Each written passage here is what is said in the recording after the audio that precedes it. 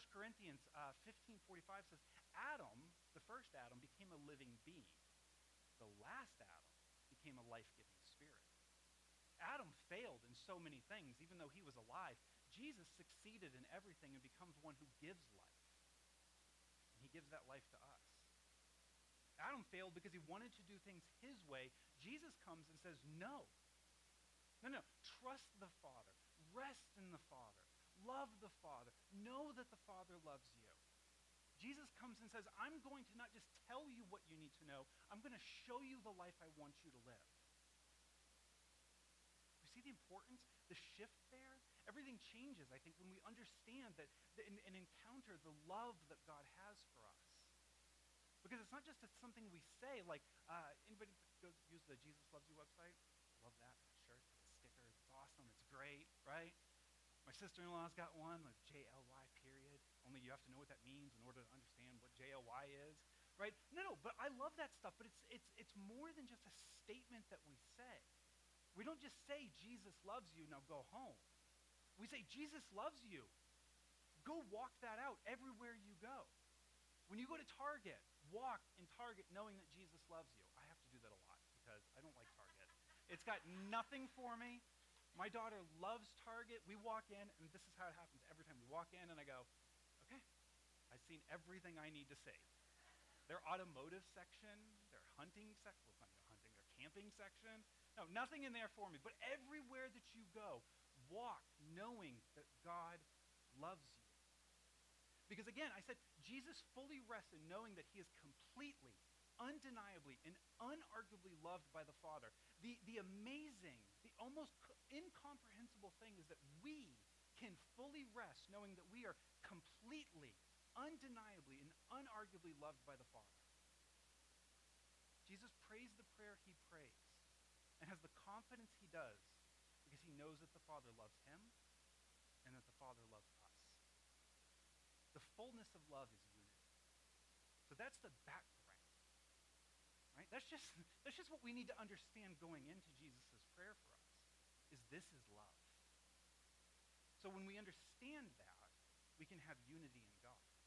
Verse 21 says, may they be one as you, Father, are in me and I am in you. May they also be one in us. Right? We approach that with this understanding of who God is, who Jesus is, and then who we are in them. And we have unity with God. When we understand that, even in part, all of a sudden everything can change because we're not just walking around on earth. We're walking in and with unity in God, the creator of the heavens and the earth, in the one who hung the stars, and the one who created everything. When we went to the canyon, and it's beautiful. But what we're supposed to do is look at the beauty of the canyon and go, Jesus, how magnificent are you? And we walk in unity and love with God. We understand that while his plans are not always to our liking, they're for our good because he loves us. When we understand the love of God, when we understand that we have unity with and in God, we understand that we have more than we could possibly ever imagine or desire. When we walk in love with God in unity, the heaven of the earth, we walk knowing that we have confidence because we have a relationship with God. And unity in God and with God empowers us to pray bold, dangerous prayers. Right? Unity with God allows us to pray for the sick, to pray that the nations might hear Christ, to pray that Amarillo might be like a shining city on a hill so that others will see it and take that and run with it. We pray for our youth that you guys would know that, okay, Jesus is real and he's got me and he's getting me through this stuff and he can take me into whatever I'm doing. And we pray these prayers because we have boldness and unity with God. And here's where it gets really insane. When we have unity with God, we pray prayers that allow us to lay down our own lives. Billy Graham said, we should not pray for God to be on our side, but pray that we may be on God's side. To walk in love with unity in God is to walk in a relationship with the one who knows everything and to rest in his goodness. It's for when Jesus says no that we go, okay. Because I have unity with you, I don't have to get my way. Because I have unity with you, I John says in 1 John chapter 2, verse 6, the one who says he remains in him should walk just as he walked. Jesus spent a lot of time going, not my will, but yours be done. Because, like we sang in the song, for every time Jesus stood in front of a grave and said, Lazarus, come out, he also sat in the garden and prayed and cried and says, God, your will, not my will. We pray both prayers, and it's beautiful because we have unity with God, that we can completely rest in that. For years, that verse, 1 John 2:6, has been a prayer for me and my family. We pray it most nights at dinner. We end whatever we're praying with, God, help us walk like you walk. Because it's hard. And we can only do it if he allows us and empowers us to do so. But second, so we have unity with and in God because of the love of God. Second, we have unity with each other. When we settle down deep in our souls that we have unity with God and that God loves us, we have unity with each other. And we're all fallen human beings, so we're going to fall short on this. Which is why Paul says in Romans 12:18, if possible on your part, live at peace with everyone. So God looks at Julie and says, Julie, for as much as it depends on you, live at peace with everyone. Because you can't control how somebody else responds to something. You can control how you respond to something. The desire should be to live at peace and unity with everyone, and that comes from a place of love. First, a love that is rooted in how much God loves us. As I've been working on this message and reading through this chapter over and over and over again, I found myself praying the other night, and my prayer shifted, and so what I said was, God, I know that you love me. And that's not something I say very often. God, I know that you love me. How do I know it? You said so. It's not something I claim for my own. It's something that you told me. So I can live in unity with others because you love me and you love them. Colossians 3:14 says, above all, put on love, which is the perfect bond of unity. Love is the great unifying force. In physics, they're always looking, for the universal theory that holds everything together. So they come up with all sorts of great ideas. But have they ever looked at love? I don't think so. Maybe that's not a physics thing. I think love is kind of physics. Right? Love unifies us. You ever meet a couple or see a couple that they're dressed the same? Like they're going somewhere and they're just identical. Like they cut the curtains and made those clothes. Like they are identical. These people understand unity. When we understand at our core that God loves us, that we rest in the love of God for us and for others, we walk in unity with others because we're not in competition with anybody. We're not striving to be better than somebody else. We're not trying to outdo somebody else. We're not trying to surpass somebody else. But we're trying to push forward together and fight against what comes against us. Right? You think of like a football team. Like a football team, everybody on that team needs to be unified, fighting the same fight, moving forward towards the same goal. Not against each other, or that team's going to fall apart. But here's the thing, it doesn't mean they all have the same role to play on a team either. Because we all have different gifts and abilities and strengths that God has given us that we use for that. And so when we understand that God loves us, when we understand that we have unity with God and who he is, well, all of a sudden we're not worried about fighting against other people because the love of God is others-focused. It's selfless. It's not void of judgment because God does use righteous judgment, but it's consistent and it's driven and it's passionate. Scottish biblical scholar F.F. Bruce says, God bestows his blessings without discrimination. The followers of Jesus are children of God, and they should manifest the family likeness by doing good to all, even those who deserve the opposite. That is hard. When people wrong you, when you don't get your way, when whatever it might be that's giving you that feeling, God says, you are to bless them. Did you see what Jesus did? That's what I want you to do. But God, you don't understand. And Jesus says, oh, I think I do. The unity we have, again, doesn't make us uniform. Instead, it embraces the differences that we have with each other and highlights that for the glory of God. Like I'm sitting over there and I'm watching worship up here and worshiping and everything else too, but I don't sing. I do not want to hear that. People are going to be like, nope, where's that checkbox? Flip that over. Nope, thank you very much. Right? So that used to bother me. Like, man, I really want to be able to sing, Jesus. And he was like, don't you worry, buddy. It's okay, baby. No, but I listen to like Julie and like I've watched Brad and like everybody else, and I'm like, I'm so thankful that God has given them the gifts that they have. And like I've listened to Brad's sermons and I watch Brad's sermons, and thank you so much for preaching on tithing. I'll never have to do that. I'm not even kidding. I have, it was beautiful. I was like, oh, bless him, Lord. It was good, it was biblical, it was true, and it was passionate, it was powerful. And I thank God for that. I don't go, oh, I could have done it this way. No, I go, oh, Jesus, thank you for what you did. The thing that I've loved from everybody that I've spoken with here, from the leadership team to the pastoral search team to the staff, is everybody has been reading from the same script.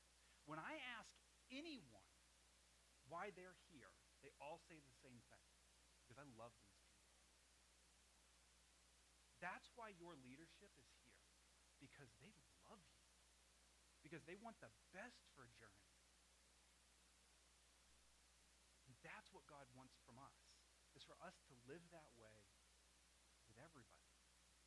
It's to walk and stand in his love. And to stand in his love is to stand in unity with other people. Here's the third thing. Living in love and unity draws others to see Jesus. Right? Again, verse 21. May they be one as you, Father, are in me and I am in you. May they also be one in us, so that the world will believe that you have sent me. We're to walk in the unity of love, in love with God and with others, so that others will be drawn to Jesus. One of the things that's drawn me and my family to Journey is the love you have for each other. Love changes people. Love makes people take notice. Love makes people stop what they're doing and go, wait a minute, what is that? Because it's foreign to the outside world. I wasn't sure if I was going to share this story, but I will. It's a very bad story for me. Like, it does not paint me in a good light whatsoever, but I'm going to share it anyway. Before I came to Christ, early 20s, I was a mess. Probably 22 at the time, I think. I'm not chronological. I think I was 22 at the time. I remember one night, kids, cover your ears, I was walking around, and let's just say it was a long night, okay? And I had indulged in things that should not be indulged in. And I was angry. I walked by this house, and I will never forget this. I walked by this house, and they had the same car. Like, one was red, and I think one was white. Same car, Pontiac Grand Am GT. Beautiful car. I like cars. So I see their cars, and I got so angry. I was mad. Like, how dare these people be happy? Don't they know how much I'm hurting? Don't they know how bad my life is? How can these people be happy? That's something I always remember, because that's not who I am now. Now I have the love of God in me. And I see people who are hurting, and I see people who are happy, and it makes me glad. Because God has changed that about me, because love changes you. If you knew me then, you would not say this is who I am now, because the love of God has changed everything about me. I tell my daughter stories, and she's like, no, you didn't do that. And then her mom was like, yeah, I did. Right? The love of God changes us, and when we walk in unity with God and we walk in unity with other people, the outside world, the not yet Christian, those who are far from God, see that and go, what is that? Because that's not what I have. And it changes them and draws them to Christ. Now, here's the thing. For a long time, the church got real hung up on behavioral modification. And then we learned that doesn't work. But it does change people. So we rest in the love of God to change people. And by nature, people are resistant to change. Now, this is not a TED Talk on psychology, but I'm going to give you 10 quick reasons why people are hesitant to change. One is not understanding the need to change. Two, the fear of the unknown. Three, fear of failure, attachment to habits, imposition, or feeling forced, like they're forced to change. Exhaustion, cognitive dissonance, poor motivation, the wrong time, and a personal disposition to change. There are valid reasons why people don't want to change things in their life. But God, because he is spirit, doesn't work through all that other stuff. Instead, he focuses on the love that we have for him, walking in unity with him. The love that we have for each other, walking in unity with each other. And all of a sudden, the people who had all these great reasons not to change are forced to look at it and go, what's that? Because that's not what I have in my house. And we say, yeah, that's Jesus. Right? People, for better or worse, are resistant to change, but God says, I've got ways around that.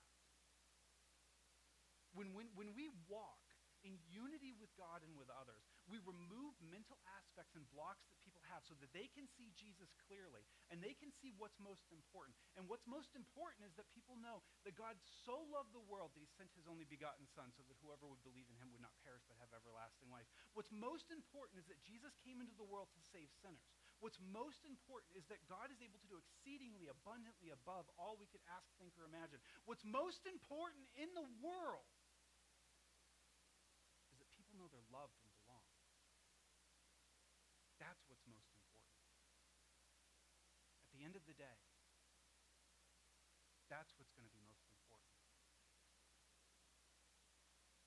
And they'll know that when we walk in love and unity with God, when we walk in love and unity with each other. God loves us, and God loves the not yet Christian.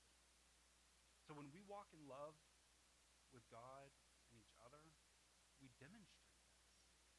A hungry world gets to see that they're not alone, that there's a God in heaven who loves them, and there's people on earth who love them too. Love was the Messiah's motivation, and love was his assurance of victory. And I tell you, Journey Church, I've been all over the country, I've been all over the place, and I can guarantee you, love is our motivation, and love is our assurance of victory. If you've got people that you're dealing with in your life, whether they're family members or friends or whatever it is, and you're just like, I just want to, because let's be honest, sometimes we want to throat hug somebody. Right? Like, it happens. Sometimes there are kids. I'm just saying, your parents love you, but every once in a while, Love is what will change that. Is for you to say, not my will, but yours be done. God, I surrender to you and I say, please help me love this person. I was talking to somebody the other day. They had a tragic thing happen in their life. Violated in one of the worst ways possible. And so we're talking, and I said, I'm going to say something. I have a loving relationship with this person. We're able to have this open kind of conversation. And I said, here's the thing is, I feel comfortable saying this, that you do not want to forgive this person. And he said, no, I don't. And I said, I also know that you know God well enough to know that you're walking in disobedience. And they said, yes. I said, and that's okay. Just acknowledge that that's where you're at with it. And the hardest prayer you're ever going to pray is, Jesus, help me want to forgive them. Love is the motivation and love the assurance of victory. Love is what's going to change things.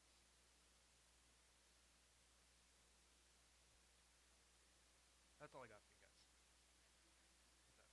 Thank you. God is good. Here's my encouragement, my challenge. Love somebody hard this week. Like, ask God, is there somebody that I need to show your love to? The odds are the answer is yes. And I'll tell you, some of the hardest people who will struggle with this is actually going to be you guys. And thankfully it's on summer break. But like when you're at school and there's somebody that you're like, them? Like, Jesus, really? You've got to actually like reduce your own station and go sit at a table with them or whatever it might be. That's really hard. And I do not ignore the difficulty that you guys have there. But like whatever it is, pray and ask God, who do I need to love this week? He'll show you somebody. And then love them like Jesus does. So that the hungry world knows that there's a God who loves them. So thank you. Let's pray. Lord Jesus, I thank you for this time. I thank you for your love. I thank you that we stand in your love. I thank you that you love me, that you love every person in this room. Jesus, if there's anybody in this room who is unsure that you love them, I pray that you pour your Spirit out, that they receive, they catch a glimpse, just like the woman who needed healing, Jesus, that if there's somebody in here who doesn't know that you love them and have goodness for them, that they're able to just say, if I touch the hem of his robe, maybe something will be different. And that you would change their lives, Jesus.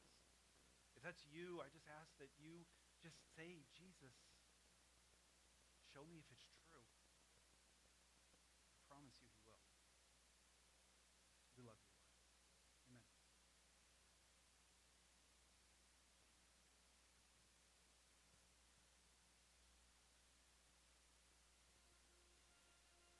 We have people at the front. Maybe if you're struggling with some love and unity in your life, come lay it down. Let's sing this song and let's just praise the name. I cast my mind to Calvary, where Jesus